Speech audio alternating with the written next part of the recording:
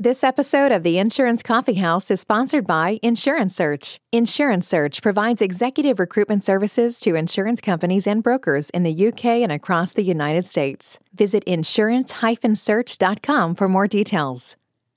The Insurance Coffee House, the place where you get to meet and learn from some of the most successful insurance business leaders from across the world. Hosted by Nick Hoadley, CEO of Insurance Search.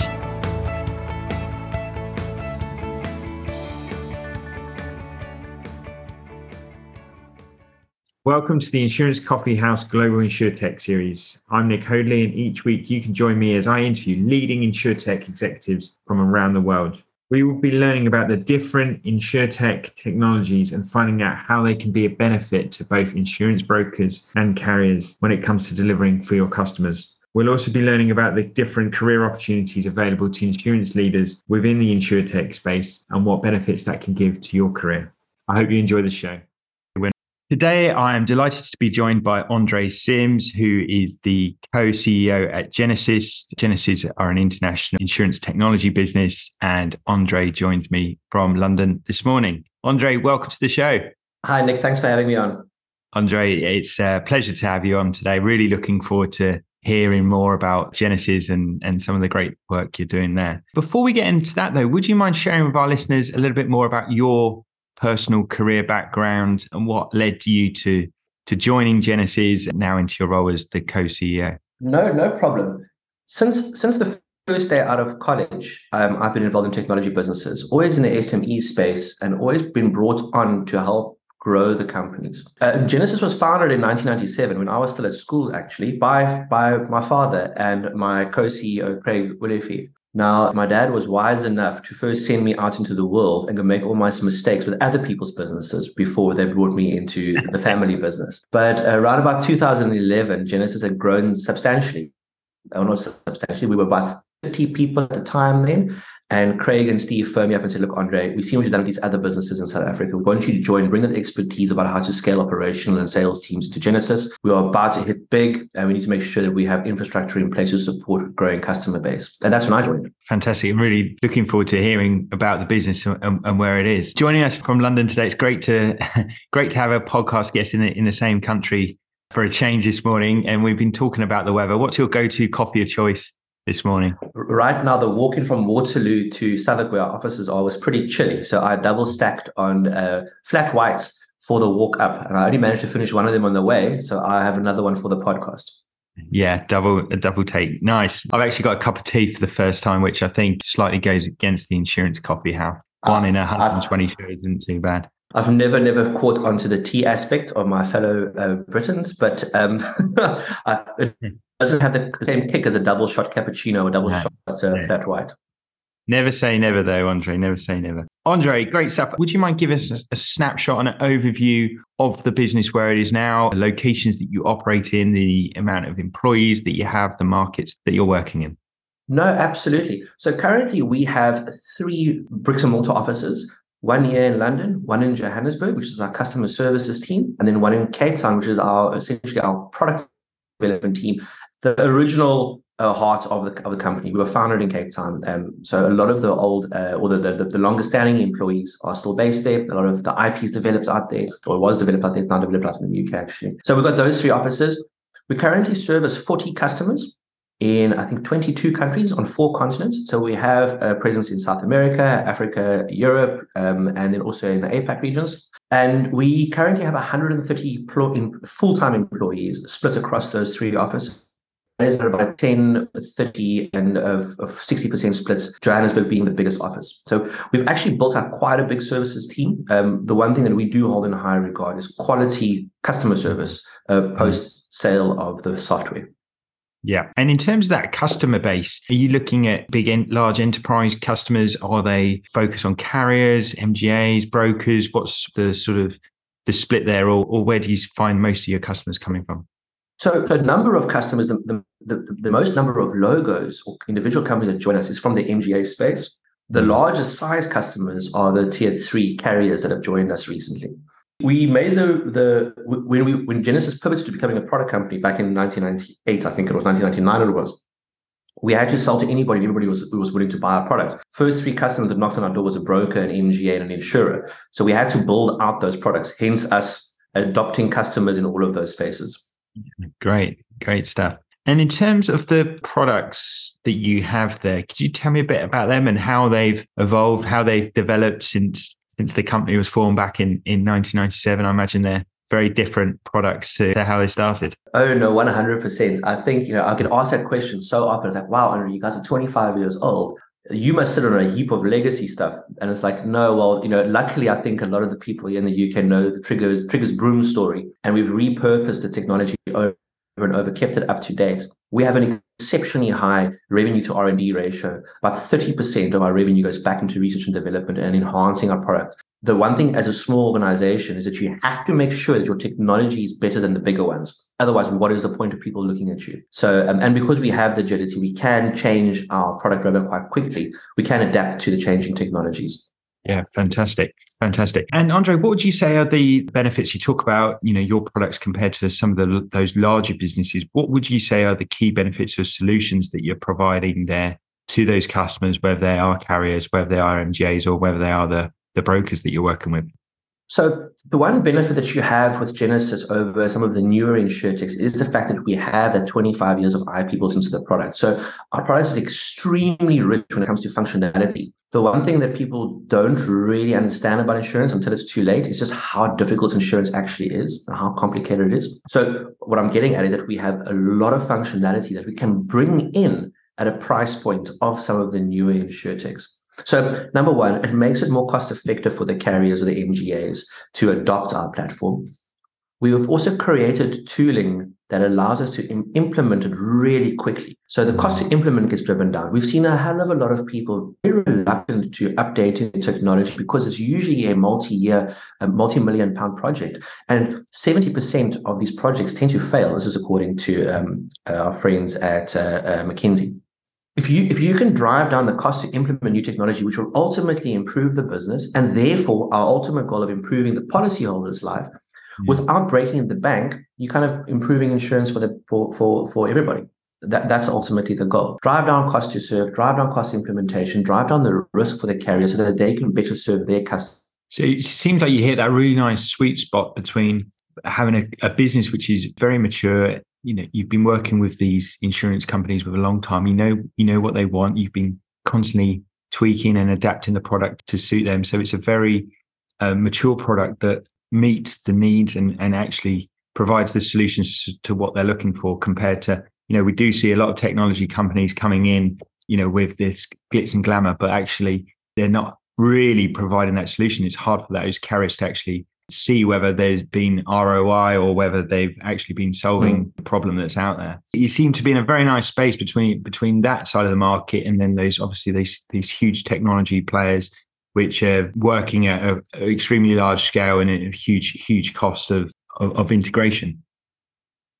Yeah, that's exactly what we do, and it's again not by design. It's kind of as a consequence of where we find ourselves. That we have the functionality of the larger players. We certainly have the scalability. We've done benchmarks with them. We've won RFPs against all the big listed policy admin providers before. But unfortunately, we are also competing against the plethora of new B2B insurtechs that have emerged during the massive VC spend of the last 5 years. But we slowly but surely, the VC funding is drying up, and it's only the good quality companies that are surviving now. So there's a normalization in the market, but that's exactly it. We can serve top tier 1 type of solutions at tier 4 pricing. And obviously we're seeing now in the market quite a turbulent economic period maybe ahead. How do you see that impacting on the insurtech market, and how do you feel that you are positioned yourself as a business in order to continue to be successful and meet the needs of your customers? Well, we've been a self-funded organization for 24 years of our 25-year existence. We've gone through several recessions, as we made it through 2008, 2009. We made it through 1999, the dot-com boom, and we have got the right disciplines to make sure that we are a business that doesn't rely on external funding for existence, for runway. We don't need that. And we will always have that position. And I hope that some of our customers see that as a positive, we want to be there for the long term. We are resilient. Look, insurance itself is pretty recession resilient.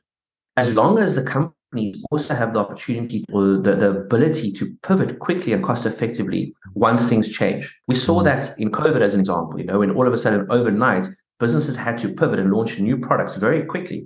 Those that could survived, those that couldn't, didn't. I think that's really interesting. And I think you're in a great position to capitalize on that. Andre, it brings us nicely onto the espresso round, where the questions are short, sharp, and straight to the point. You've already got your 2 lattes there with you this morning, I think. Was it 2 lattes or flat whites?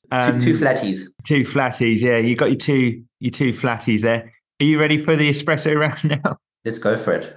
Let's go for it. The espresso round. Andre, how many people are you looking to grow the business by over the next 12 months? Between 80 and 100. And what culture, what values are you looking to build whilst you're growing the business? What's the internal culture that you're building there? Honestly, hard work, and we have a heap of fun along the way. How do you go about building that, implementing that when you've got your office in London, you've got your office in Cape Town, you've got your office in Johannesburg? You're looking to grow very, very quickly. How do you bring that together as you grow? What do you sort of put in place? What sort of foundations do you try and put in place there to ensure that you build on that culture as you are growing the business? I cannot stress more how important it is to have strong leadership that are aligned to the CEO's visions, looking after the various arms of the business.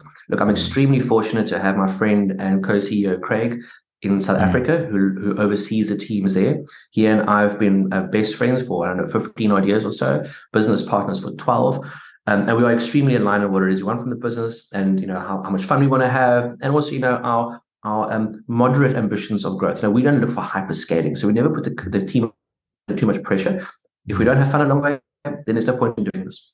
Yeah, I love that. And I'm sure that'll be music to a lot of people's ears who are listening today. If there are people who are obviously interested in some of those positions, and say you're looking to bring in between 80 and 100 people in the next 12 months, so what tips do you have for applicants who would be coming in for interviews for you? I think the really important thing is that insurance looks really boring from the outside, but when you're on the inside, it's actually quite a cool place to be, and lots of emerging technologies. It is a slow burner, so there is a slightly longer uptake of new technology from the innovative spear tip. So getting the Formula One tech into mass production does take longer because, insurers are risk averse by nature. So a tip there is that if you want to have a long career, that stable career, but with a good trajectory, you want to grow your career steadily over the next 4 to 5 years, that is what you're probably going to get you. You're not going to have this 20-hour-a-day sleeping on the floor, San Fran or West Coast startup vibe. It's just a cool job, with a bunch of other people that are building tech out. But very importantly, is to be open-minded about strategies, nothing like work from home, pay strategies. We see the markets fluctuating up and down, mass layoffs in the tech space in the last couple of weeks. That is going to have an impact on what people are willing to pay. So you have to kind of adapt to the markets. You can't just say that, look, I'm used to having a 50% above market pay. Now I'm going to have that for the rest of my life. The markets are correcting.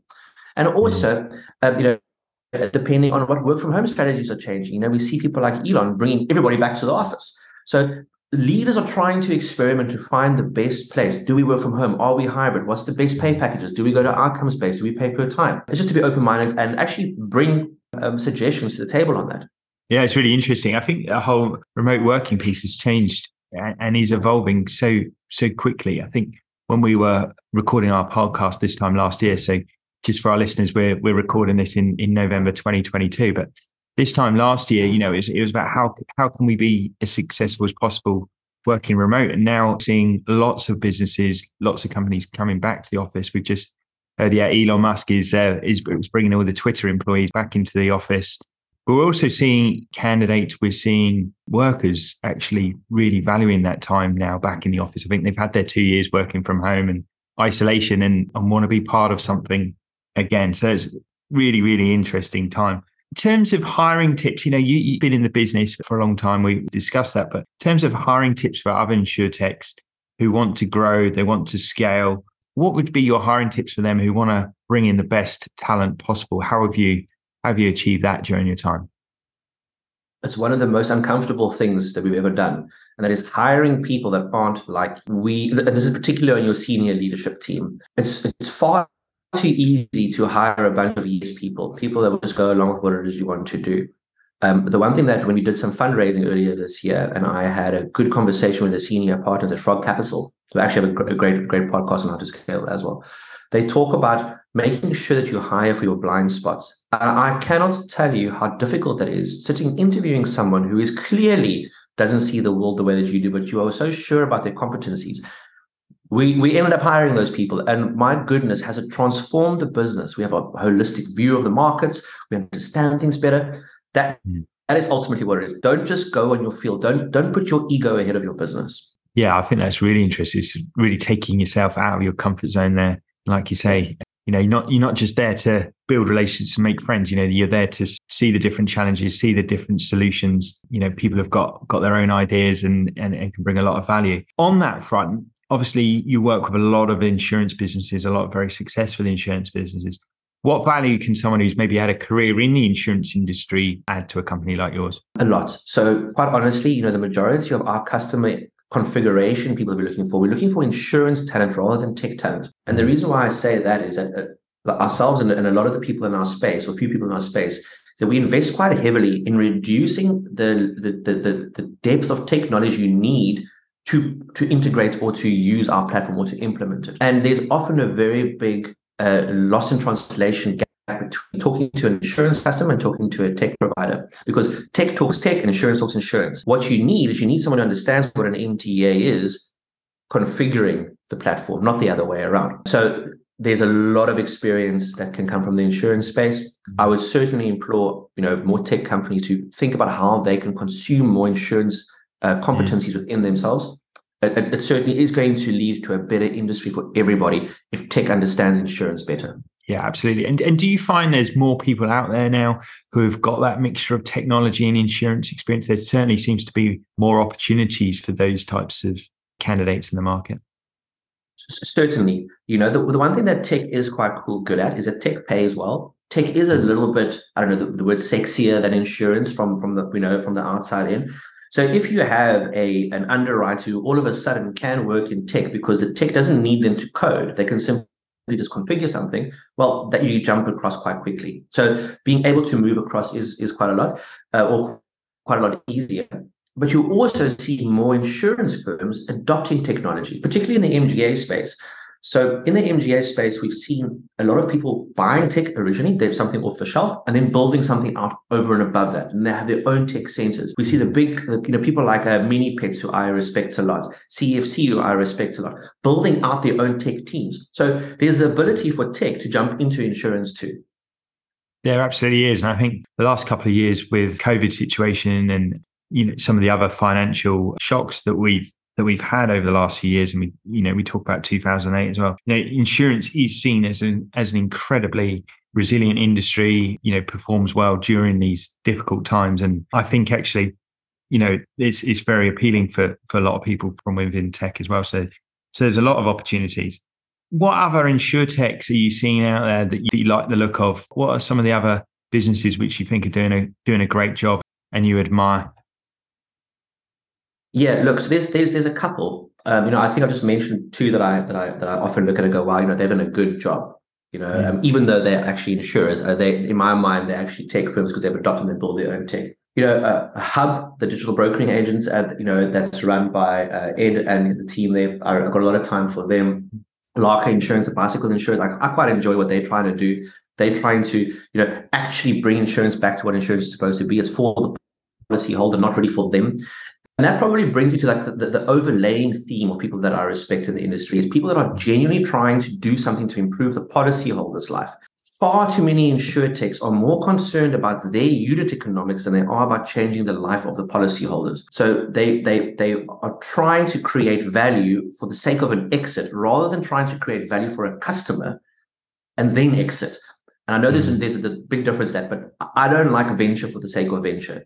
that just takes away from everybody else. No, that's fantastic. Thank you, Andre. And actually, I mean, it probably brings me on to my final question. I can't believe how quickly time's gone today. But around that advice for anyone looking to build an insurtech business, what advice would you give someone? Would it be that advice about really trying to change the life of those policyholders and then looking to exit, like you've discussed there?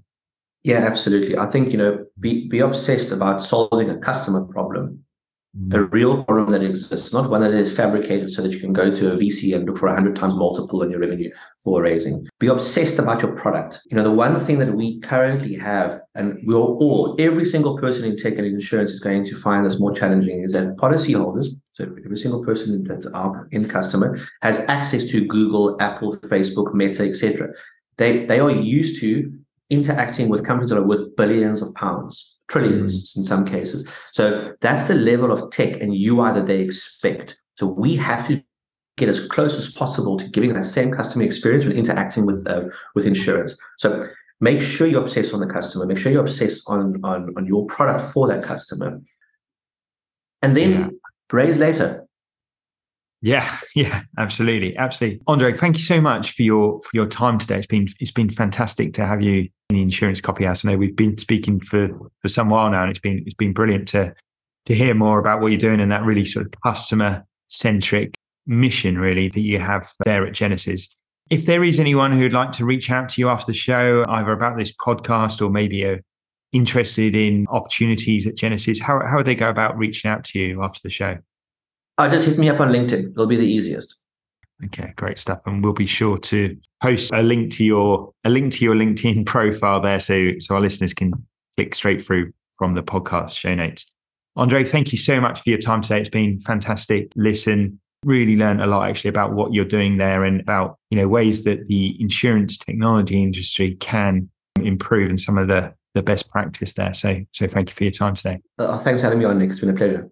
Thank you. And to all the insurance leaders, to all the insurtech leaders, wherever you're listening around the world today, we thank you for joining us. And I'm sure you would have gained a lot of great and valuable insights from what Andre's had to say today. If you did enjoy the show, please remember to download and subscribe to the pod to receive each one of our episodes directly into your app each week. And if you'd like to be a guest on the show or would like to learn more about the competitive advantage that podcasts can give to your business when attracting talent, please reach out to us at insurance-search.com or drop us a message on LinkedIn. Until next time, I've been Nick Hoadley. This has been the Insurance Coffee House Global InsurTech Series. Take care. You've been listening to the Insurance Coffee House with Nick Hoadley. Join us next time to hear more insights and inspiring success stories to help you become a better insurance business leader. Available to download or subscribe now.